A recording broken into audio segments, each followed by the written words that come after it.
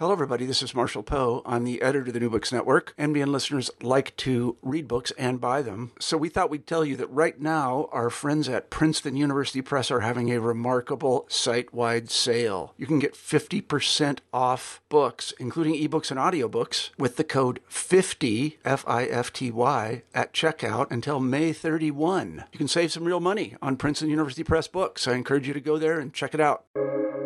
Welcome to the New Books Network. Hi, and welcome to New Books in Military History. My name is Kelly McFall from Newman University, and my regular gig on the network is as one of the hosts of New Books in Genocide Studies. But I occasionally return to my roots in European military history, and I'm doing that today as guest host on New Books in Military History. And I'm thrilled to welcome Richard Overy to the show. Many of you will know of Richard's work. He's written or edited more than a dozen books, written many more articles, all focusing, or most focusing in one way or the other, on conflict in the first half of the 20th century. His new book is a magisterial examination of the Second World War that I think will immediately become one of the standard treatments of that conflict. And so I'm looking forward to talking with him about it. And so, Richard, thanks for joining us, and welcome to New Books in Military History. Thanks very much. So, Richard, I always start by asking people to introduce yourself. So maybe you could tell the audience a little bit about yourselves and in particular, how you became interested in the history of violence. Well, it's really an accidental interest, I think. When I wanted to do a doctorate at Cambridge many years ago, I was looking to do something on the Third Reich and something on the Third Reich economy. But the only documents I could find that hadn't really been used were on German air power. And that was an entry, if you like, into academic work on a military subject.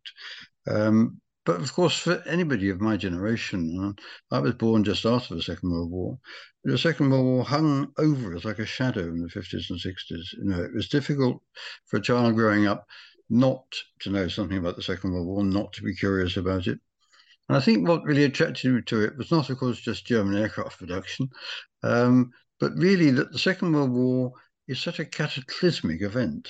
It raises huge historical questions and requires broad historical answers. And I've always been interested in that kind of history, where there are really important things to be discussed, to be thought about, to be argued over. And I think that's what brought me to the Second World War.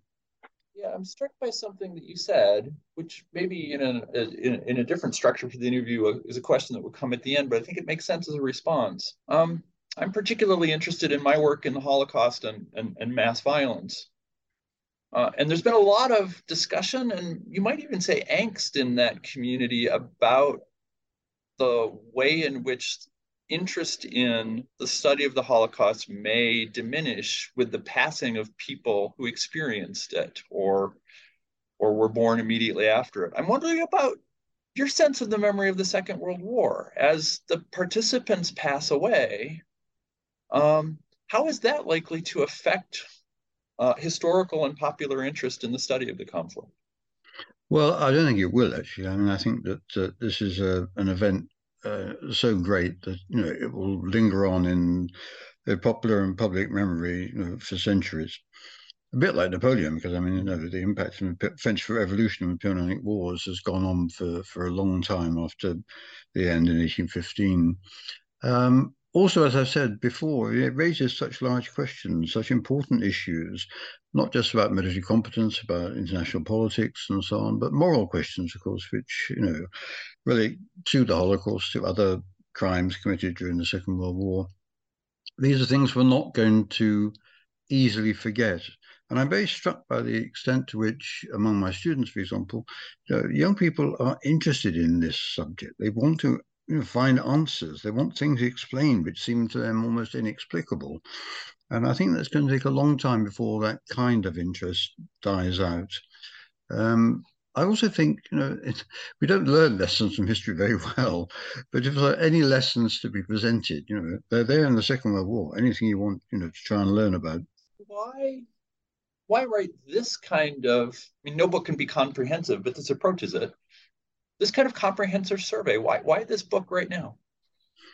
Well, I mean, I've been contracted to write a book on the Second World War for a long time.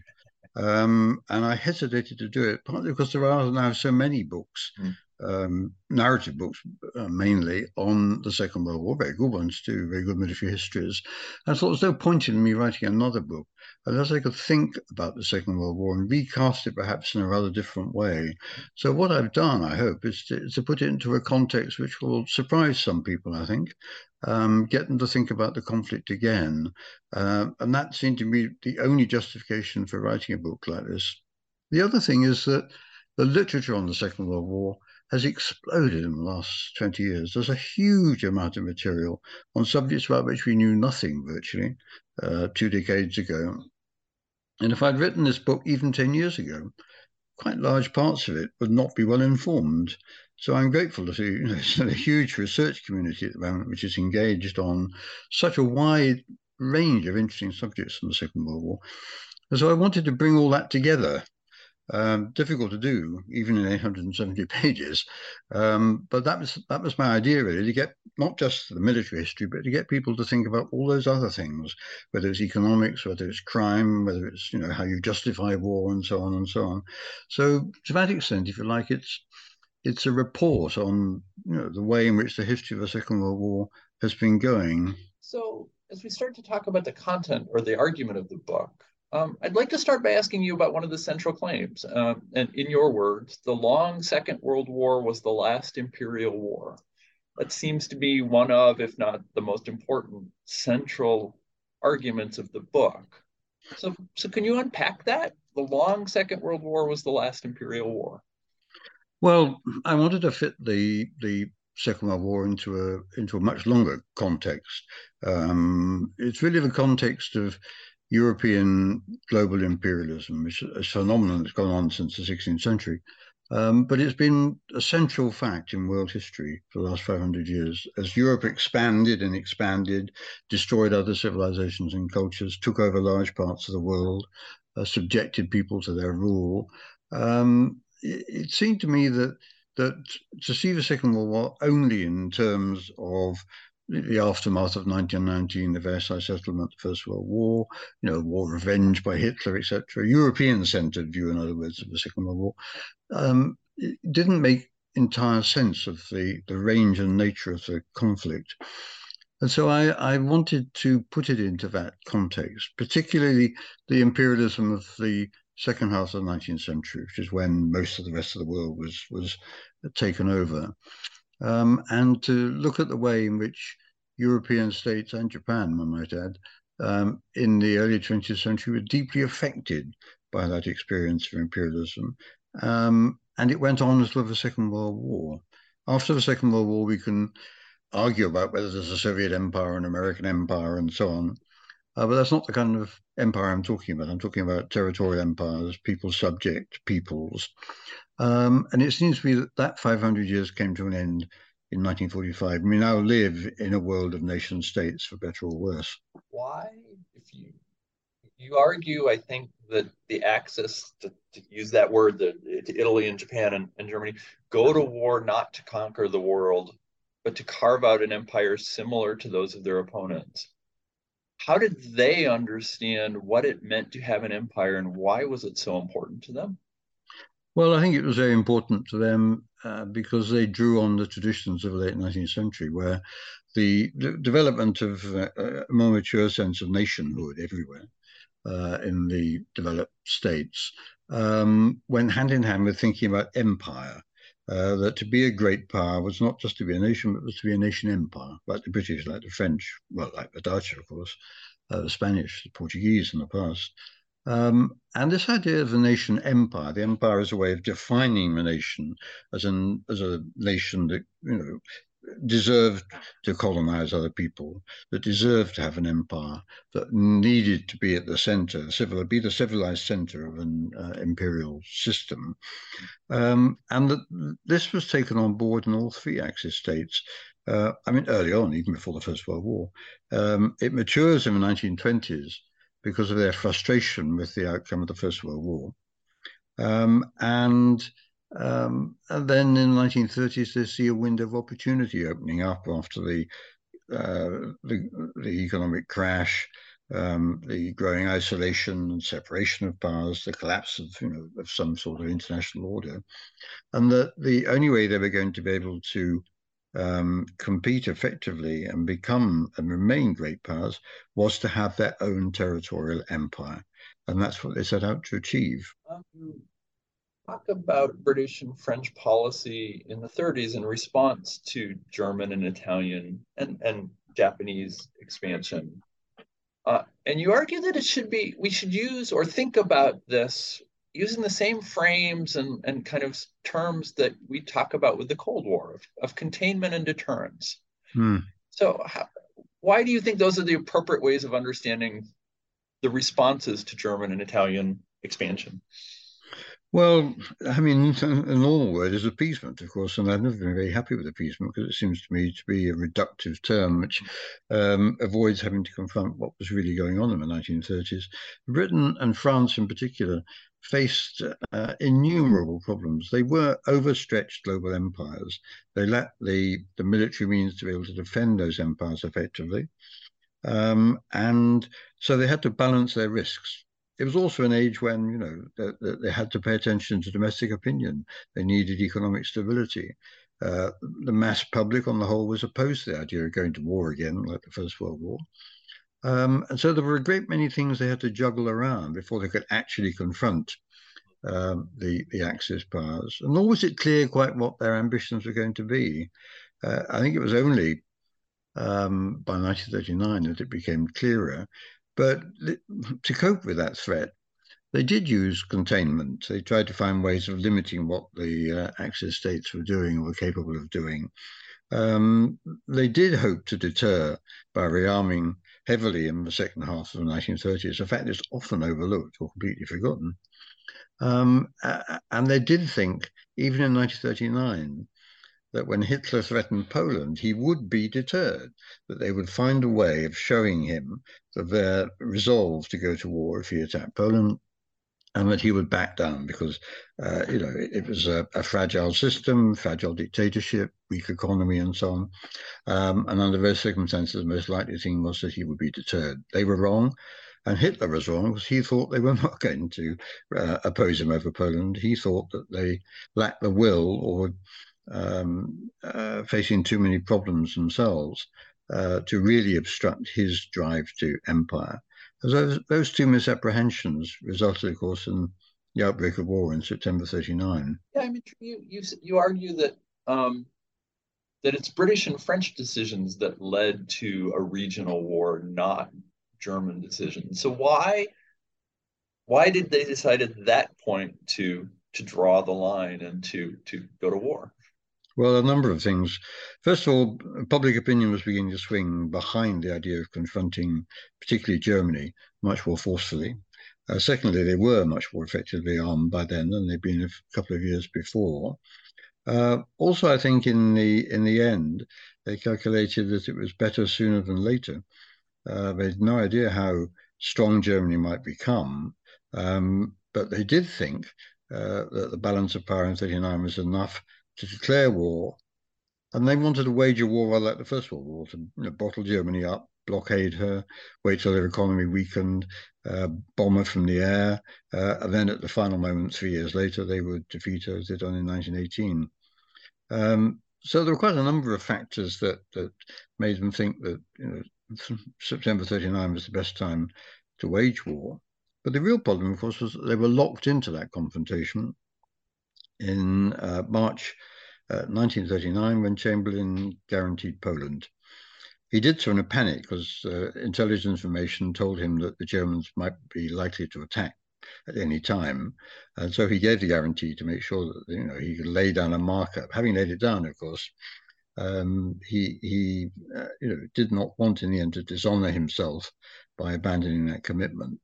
So a combination of contingent facts and growing Anglo-French power persuaded them that this was a war that they needed to wage, a war that they would win. And this is, as I've kind of constructed this series of questions, a pretty typical way in a world civ or a Western civ, you would, in the 10 or 15 minutes you had to talk about this, construct this. But I don't want to ignore the fact that Italy and Japan were simultaneously or in parallel, I don't know what the right word is, also imagining and attempting to implement an imperial vision.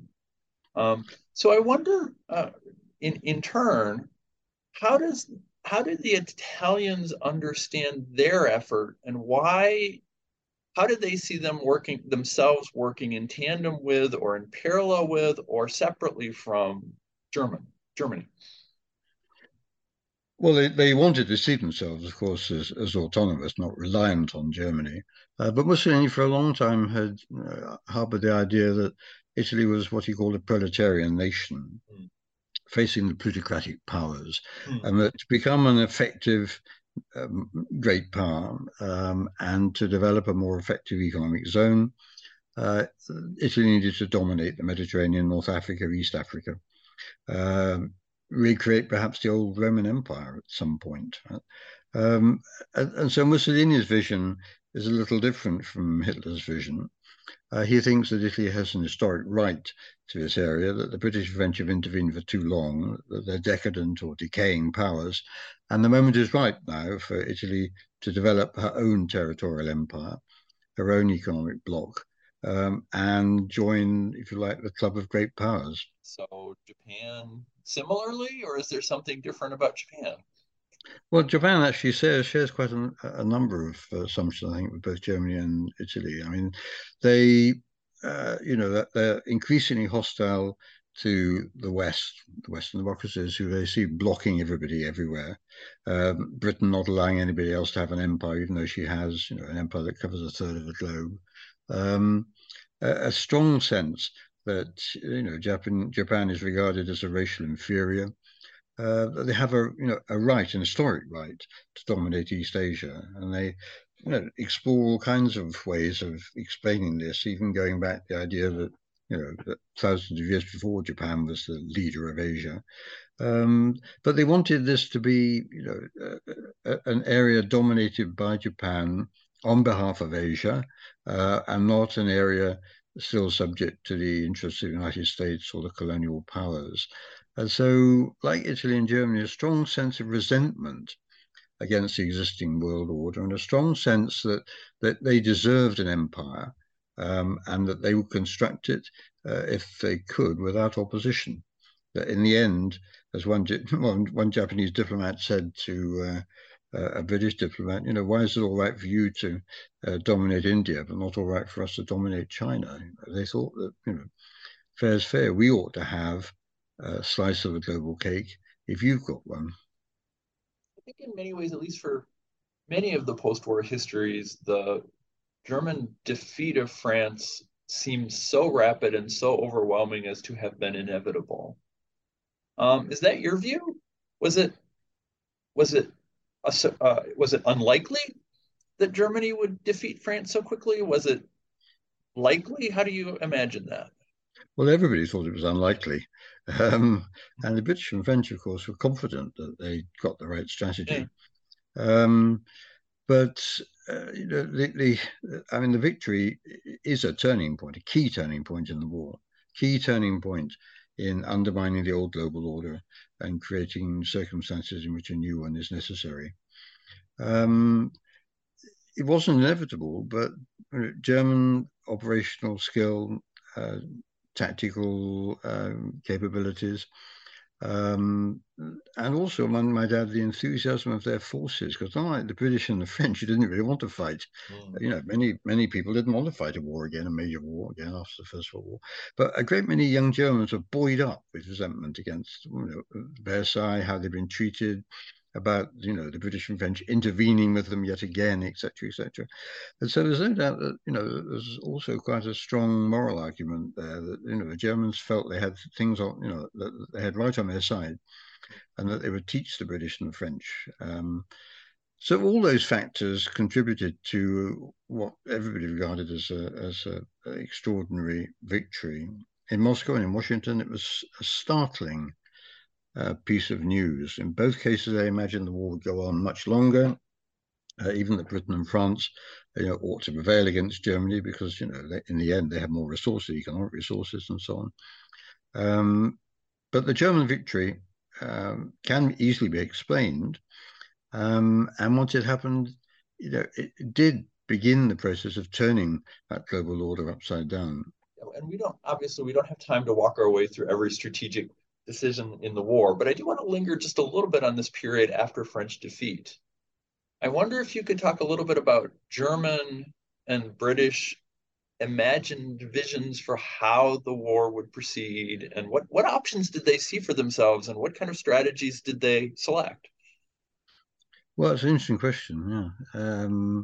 I mean, in both cases, of course, one can see there's a good deal of uncertainty on both sides. Hitler's not sure whether the British will see sense as he sees it and, reach an agreement with him, not surrender, but can reach an agreement with him, in which he respects the British Empire and so on and builds his European empire. But then he can't decide whether the best thing, in fact, is to give up that idea and bash the British first before moving east to the Russians. But then he's not got much enthusiasm for that.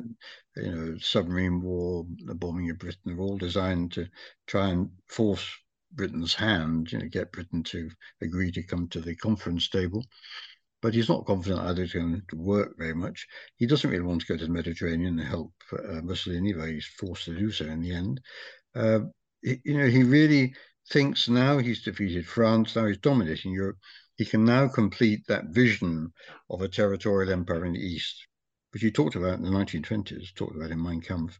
And that vision, it's not a vision he could easily have in 1939, but in 1940, with the changing circumstances, I think it opens up this idea that he can now actually have this great Germanic empire that he's always dreamed of. And he begins to shift further and further away from the idea of confronting Britain in favor of confronting the Soviet Union. But Britain doesn't really know what to do. And it's quite interesting, if you look at the discussions in the summer of 1940, there's Churchill saying, well, what can we do? What can we do? I know we'll try subversion. Let's try bombing them heavily. Let's blockade them. But none of those strategies have any remote chance of working in 1940 or in 41. And the priority for Churchill and his government and for the military leadership, of course, is to defend the empire. But how do you do that now? Now Germany dominates Europe. The threat from Italy, the threat from Japan becomes sharper. There's a real problem, I think, facing the British of where their strategic priorities lie. They hope that America will help, and America does a bit, but not a lot. They hope they can defeat Mussolini quickly, and at least that will make the empire more secure than it was. But there is a great deal of uncertainty, and for the next 2 or 3 years, they don't really engage the Germans. For the next 2 or 3 years, they're fighting, they're sometimes fighting the French even, but they're fighting the Italians and the tiny German contingent in North Africa, and hope that somehow or other that will provide some kind of strategic window onto the final defeat of Germany. But there is no way they can defeat Germany. They can only do it with Soviet and American intervention. The Soviet intervention, of course, is forced. The American intervention in the European war is maybe not. So I wonder if you could say a little bit about why Japanese leadership decides it's essential to engage America, and then a little bit about why the American response is not limited to the Pacific, but includes Europe as well. I think, we know because of Japanese calculations in 1941, again, they're very uncertain. They go up and down during the course of a year. And they've wanted to avoid, if they can, conflict with the United States and hope that they can resolve the China quagmire and move down and seize the resources of Southeast Asia. But it becomes clear to them with the growing sanctions, American sanctions against Japan, the threat to what remains of Japan's oil supply, that they can't go on making war, actually, unless they make war. A real paradox. But what they think is that, first of all, the Americans will lack the will to fight a big war. They lack the means, of course, in 1941, but they'll lack the will to fight a big war against the Japanese once they've established their imperial perimeter. and that they will reach some kind of compromise for the Americans. And that's a view which has sustained in Japan for quite a long time, that somehow the Americans will, they will prove in the end to be paper tiger, and they will come in the end to the conference table as well. The same delusion that Hitler has about Britain. It takes them quite a long time before they realize what a serious enemy the United States is going to be. For Roosevelt, there's a real problem because he's focused all the time on Europe and Hitler as the main threat. He really does think that Japan can be kept at bay by sanctions and threats and so on, moving the Navy to Pearl Harbor from the West Coast. But he doesn't really pay much attention to it. But the difficulty is persuading Americans to come into the war against Europe. Well, as we know, a sizable chunk of American opinion is in favor, but a very, very large chunk is not. And it's a moot point, really, whether by the spring of 42, without a Japanese attack, whether Roosevelt could really have brought the United States into the war. I mean, Lend-Lease is everything short of war, as we can see today with Putin accusing NATO of fighting his proxy war. But actually committing the United States to war is something that he wrestled with all through those final months in 41. And then Hitler takes the decision out of his hands. I mean, it couldn't have been more welcome for Roosevelt. Not that Roosevelt liked war, but he could see that, the only way to restore an effective global order in Europe and in the Pacific and Asia was going to be for the Americans to become involved. So I'm really struck by the reality, and it underpins much of the rest of your book, that all sides fought under the assumption that the entire population was part of the war effort. Thus, the entire population could be understood and often treated as combatants. So how does that happen? That's maybe not unprecedented, but is certainly a change in the way warfare was conducted from the 19th century. Yeah. How does it happen that view developed? Well, it's completely different from the First World War. That's clear. It really was a war of armies. I think there are a number of factors that fed into that. I think the main one really is the growth of, particularly for the West, the growth of democracy, a sense of citizenship in which everybody has an obligation as a citizen to take part, not to feel separate from the war, as if the war is something conducted by elites and the military. That sense of civic responsibility can be expressed in the end by joining civil defense organizations, or in the case of Europe, of course, becoming part of the resistance. The other thing I think is ideology. A strong sense on both sides, actually, that this is something that has to be done. You have to confront and destroy fascism, particularly powerful idea in the Soviet Union. But in the Axis powers, a strong conviction that they are under threat from the West, that they will be annihilated. And that therefore everybody has to take part in the do or die defense of the nation empire. And in the case of Germany and Japan, but not in the case of Italy, in the case of Germany and Japan, a lot of people buy into that the West has, with now with Stalin's help, planned somehow to annihilate these states and to deny them their birthright, and that therefore the only thing to do was to fight to the end, bitter end, in the hope perhaps that something might happen. Of course, that the Allies might fall apart, and the war situation might change. The only difference is Italy, where the public hadn't much liked the violence of the 1930s, and Italy had been involved in violence almost a whole decade, and the cost it meant. And there was never a great deal of popular enthusiasm for the war from 1940 onwards. So, this is the one case where the public isn't on board. Mussolini realizes that, and he doesn't mobilize totally like the other powers, and he pays the price. He's overthrown. There's this term, moral collective. Can you say what you mean by that and why it's important to your argument? Well, sorry, I missed the beginning of the question. The idea of moral collective. and Yeah. why it's an important part of your argument. I think it is an important part. I mean, in all the states, there was a sense that they were waging a just war, a war that they could justify, and they could justify it to their publics, and they wanted everybody to buy into that idea, so that you created what I call a moral collective in which everybody is committed to the war effort. Everybody is committed, in a sense, to each other. That the only morality is, what serves victory, even if that means doing some pretty unpleasant things on both sides. And you try to hold that collective together through propaganda, through careful monitoring of opinion, occasional concessions when it's necessary, vigorous defense of the prevailing ideology, and so on and so on.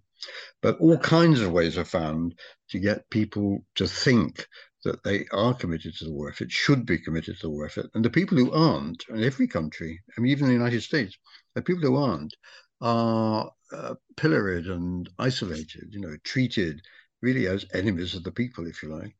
I've got, I think, a figure in the book where, there are 20,000 denunciations to the FBI of Americans who are supposed to be betraying the war effort. In the Soviet Union, if you betray the war effort, of course, you end up, shot. Different experiences, but what they share, I think, is this idea that everybody belongs to the war effort, and everybody has something to contribute.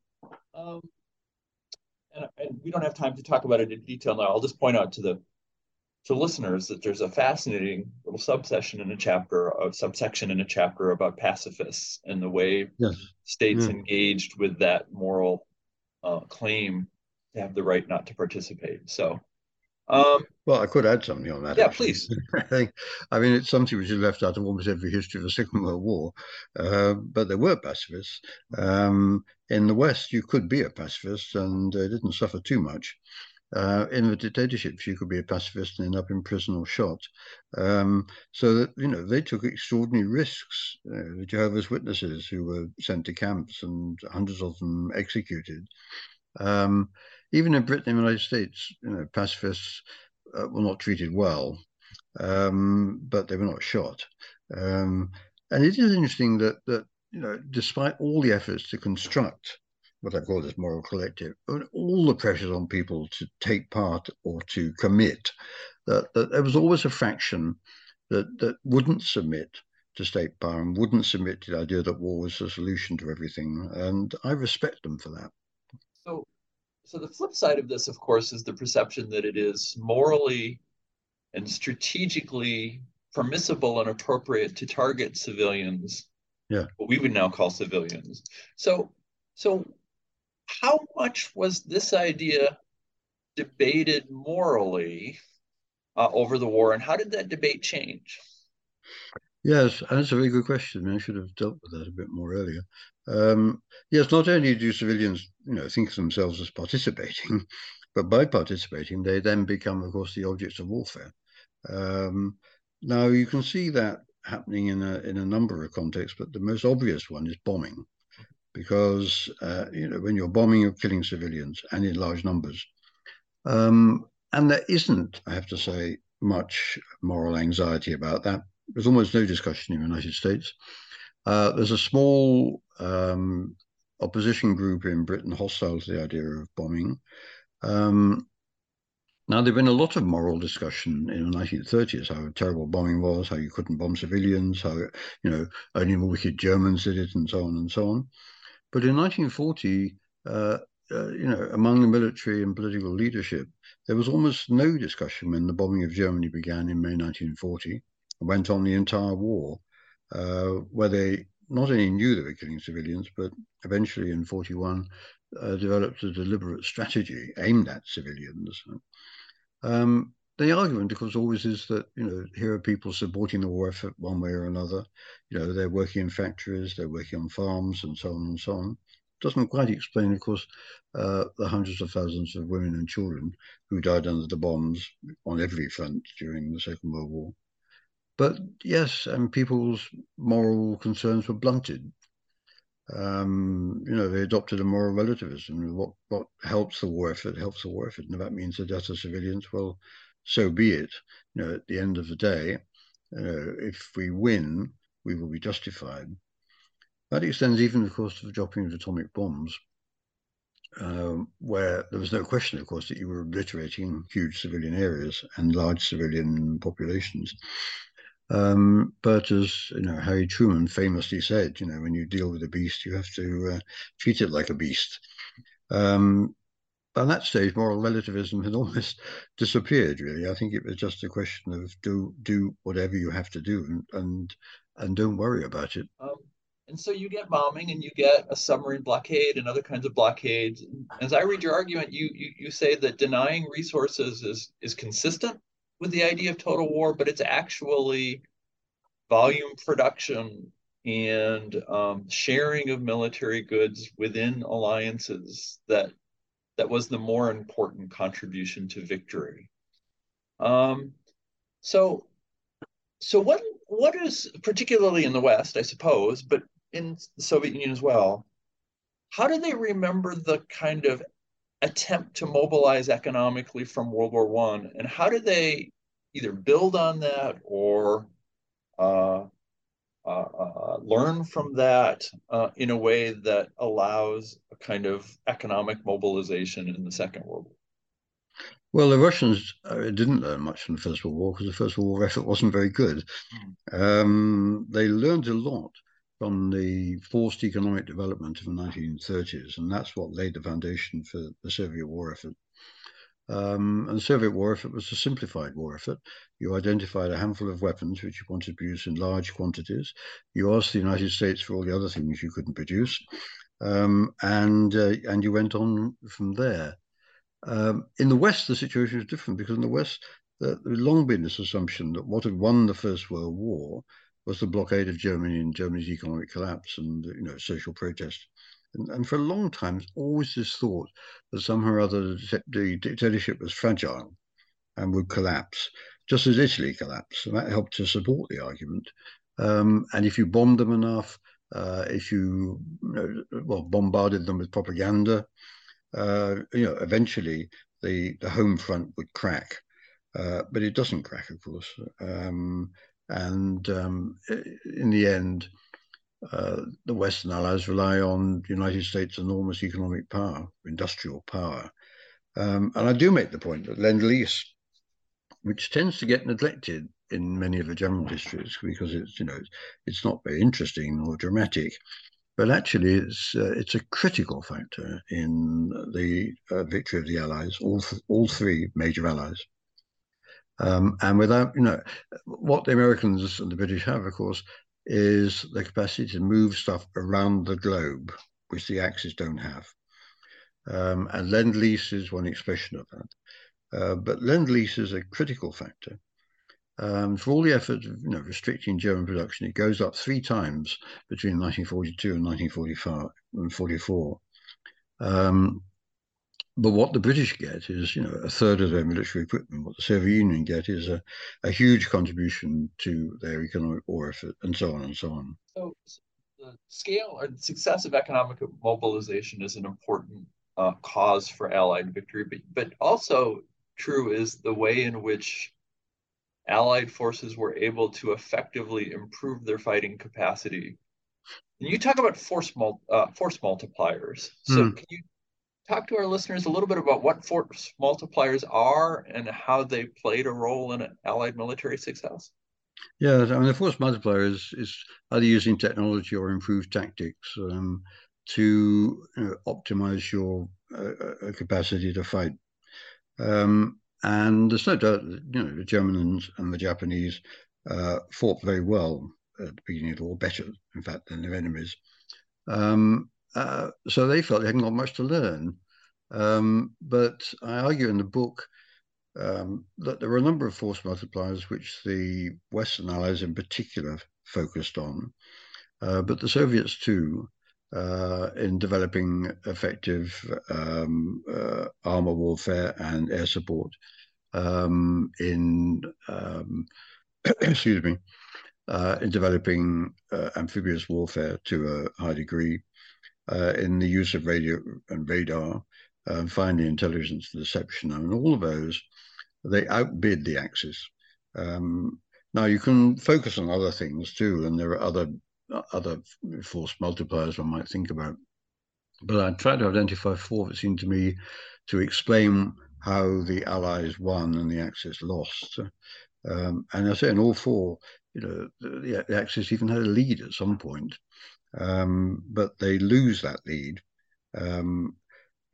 I talk about the learning curve, and I think what the Allies needed was a long learning curve, and they were lucky that by the midpoint of the war, the Axis was stuck. They couldn't really go much further. And the Allies had the time to develop that learning curve and then apply it brutally at the end of the war to reach a situation in which their fighting power far exceeded that of their enemies. So we started this discussion talking about the war from a German perspective as an imperial attempt to create an empire that will elevate them to a position like that of England or France. But what I didn't ask you about was the way in which, or the extent to which, this war was also conceived as a war against the Jews. So how does this this kind of ideological or moral understanding of the world, how does that shape Hitler or German decision making? Well, I've tried in the book to integrate the Holocaust much more into the narrative than it usually is, because Hitler is waging two wars. He's waging war against the Jews, which is predicted from the early 1920s onwards. There are two races, destined to fight it out, if you like, to destruction, Jew and German. And when the war breaks out, he's, convinces himself that the Jews have engineered it. In 1939, then, Jewish Bolshevism in 1941, then Roosevelt, surrounded by Jewish advisors. Somehow the Jews are always there. And so you have to wage war against the Jews, and you treat them like an enemy. So you shoot them, you gas them, you machine gun them, and so on. Of course, they're not an enemy in any sense. But this fantasy seems to me to be a very important one, linked to Hitler's vision of creating a German empire. The Jews are going to obstruct. They won't want me to do it, but I want to construct. And then what did he do? He built an empire in the area which has the largest number of Jews in the world. So what you do about it, and cruelly what you do about it, of course, is get rid of them. And I think that's not angle you usually see, I think, on the Jewish question. But I think that, he could expel them all from Austria, from Czechoslovakia, from Germany, and hope to do so eventually. But once you've got Poland and then you've got the Western Soviet Union under your control, you've got 5 million Jews. And so, the opposite of his vision of a Germanic empire is an empire full of Slavs and Jews. Now, the Slavs are going to suffer too, of course, but in particular the Jews, because the Jews are the historic enemy of Germany. And now you've got a lot of them living under your rule. So the only thing you can do in the end is to get rid of them. You can't push them beyond the Urals because of the war. So you exterminate them. You have a long chapter that in part addresses that, but as you say, it is interwoven into the narrative in many places. But you do have the chapter I'm thinking of particularly talks about the way in which criminal behavior became pervasive. What we would think of as criminal behavior may or may not have been thought of that way. Why is that so in the Second World War? Well, it's a vast conflict. And involves millions and millions of soldiers on both sides. It's impossible that there won't, of course, be criminality of some kind or other, whether it's simple looting or rape or whatever. But the difference in that chapter is the section on racial atrocities, because that's what the Germans do, both to the Jews, but of course also to the Slavs and other Slavic populations. To blacks in the French army, etc., etc. And that seemed to me to need a and it is a rather different level of explanation, because the war crimes are often the product simply of a messy battlefield. And bitter enmities between the two sides. Don't get that in the First World War. The French and the Germans don't hate each other, or the British and the Germans don't hate each other in quite the way that people came to hate the Germans, or the Germans to hate the Jews. In Japan, race also plays a part. They see the Chinese as primitive people, as second-class people, as pigs, as they commonly call them. And that war is also, in a very important sense, a race war. And that produces a level of atrocity that's quite distinct in degree from the kind of criminality you find on the Allied side, except perhaps for the Soviet Union, which succeeds in the years between 1939 and 1945 in committing most of the crimes which they then indict the Germans with in 1945.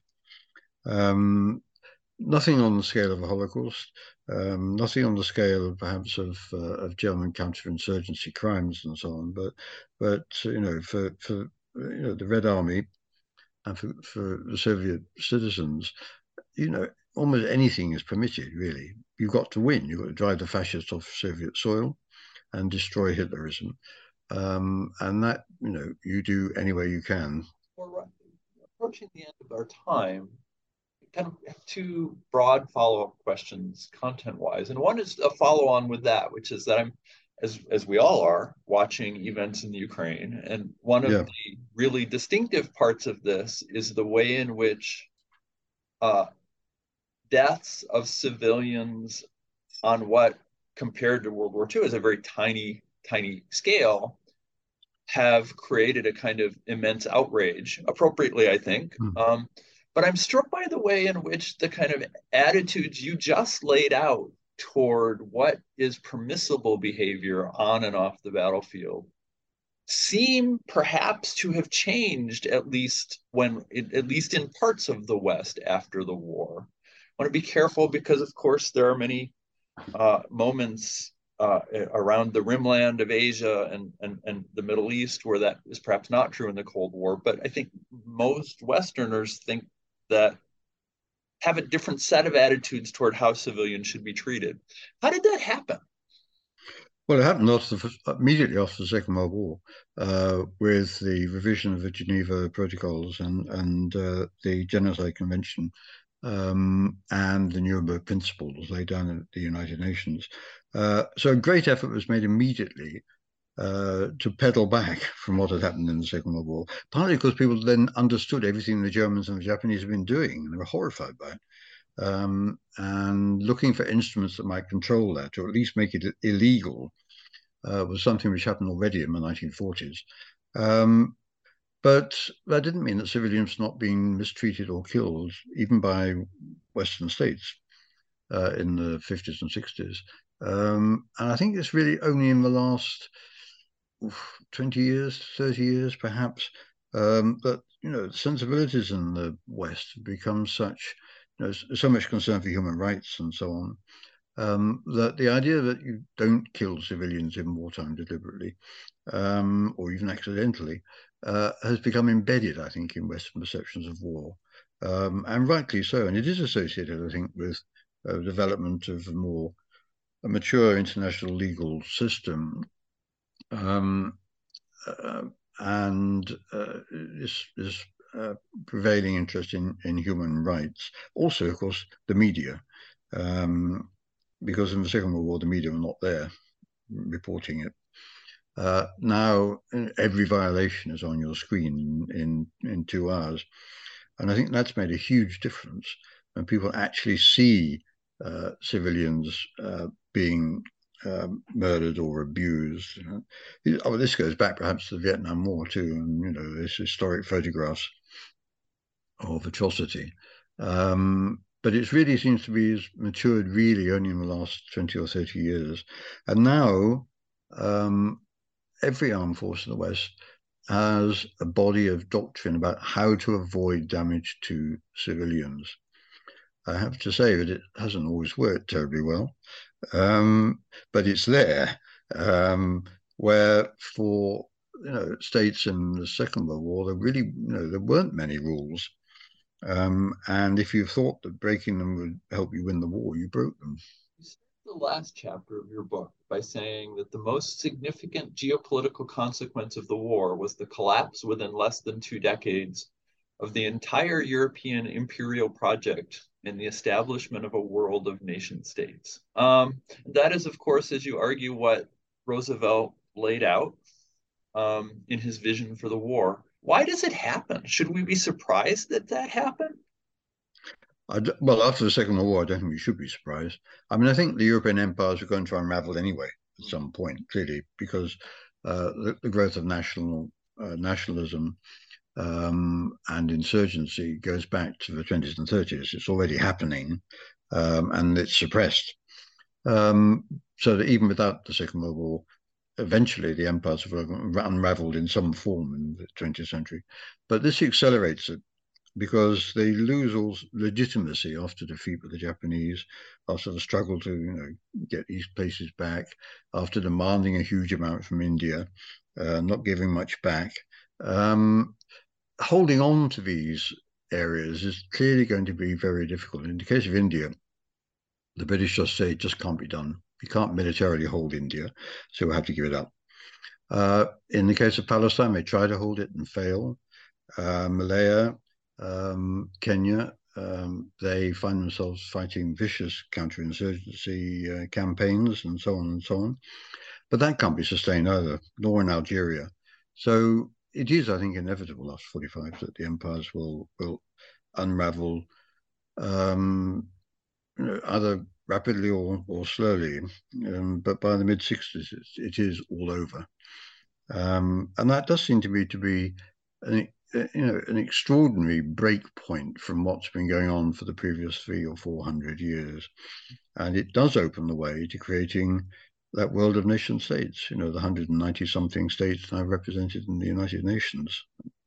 Well, it's a terrific book, and we can't possibly cover it in an hour. And I encourage listeners to go out and read it and enjoy it and read it carefully and learn from it. I always end interviews with the same 2 questions, one of which is, you've obviously read an enormous amount in getting ready for this. You're aware of the recent scholarship. What should listeners, or what should I read? Do you have a suggestion of 1 or 2 books that you think is important? That it's the beginning of the semester. I have no papers stacked on my desk to grade. I should take advantage of that. Do you have a suggestion? Well, there are a couple of books.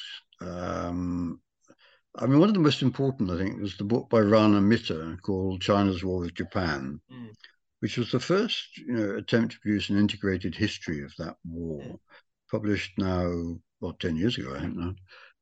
And it certainly opened my eyes to what was missing from so many general histories of the Second World War. Actually, China was often missing almost entirely from that. And yet this, has opened the way to what we have now. We have a Chinese superpower. And its roots go back to the struggle in the 1930s and 1940s and the defeat of Japan. And so that's an eye-opening book, I think a very important book. The other book I would think about is perhaps something by the Oxford historian John Darwin.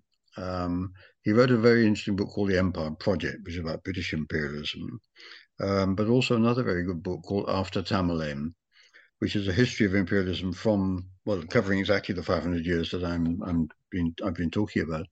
And that too opened my eyes to the fact that somehow or other military historians and imperial historians were going on 2 different tracks, and parallel tracks, and that, really to understand the Second World War, we need to put those 2 things together. And his work's been quite an important source for me of understanding what empire meant across that period. Let me try and think. The other thing, one book actually talking about the Holocaust earlier on, also I found very impressive, was the book by Alan Confino, which I'm sure you know, World Without Jews, in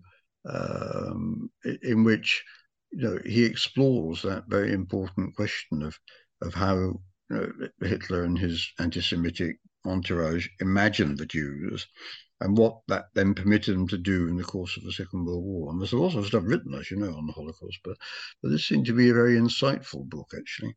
And it's probably one you've already been discussing, I imagine. Anyway, there's three. Yep, I think that's good. And for listeners, if you're interested, Alon has been on the on a sister channel, so go to the New Books Network site and you can listen to him talk about that book. I will look forward eagerly to reading the other two. So the last question, and I know from our chatting before we started taping that you're excited to continue your research project. What are you working on now? Well, I've almost finished the next book. It's You a work small fast. book. Yeah, it's a small book called Why War, which echoes the conversation between Freud and Einstein in 1931, 32. And it's really a short book to present to a wider public what it is that academics and others are saying to explain why war has been a constant feature of human history. You get away from the Second World War, but it hasn't got away from war. And that will be on your shelves, I hope, sometime next year. About his new book about World War II. And so, Richard, thank you so much for taking time to talk with us. And I hope in the future we'll have a chance to talk again. Thank you.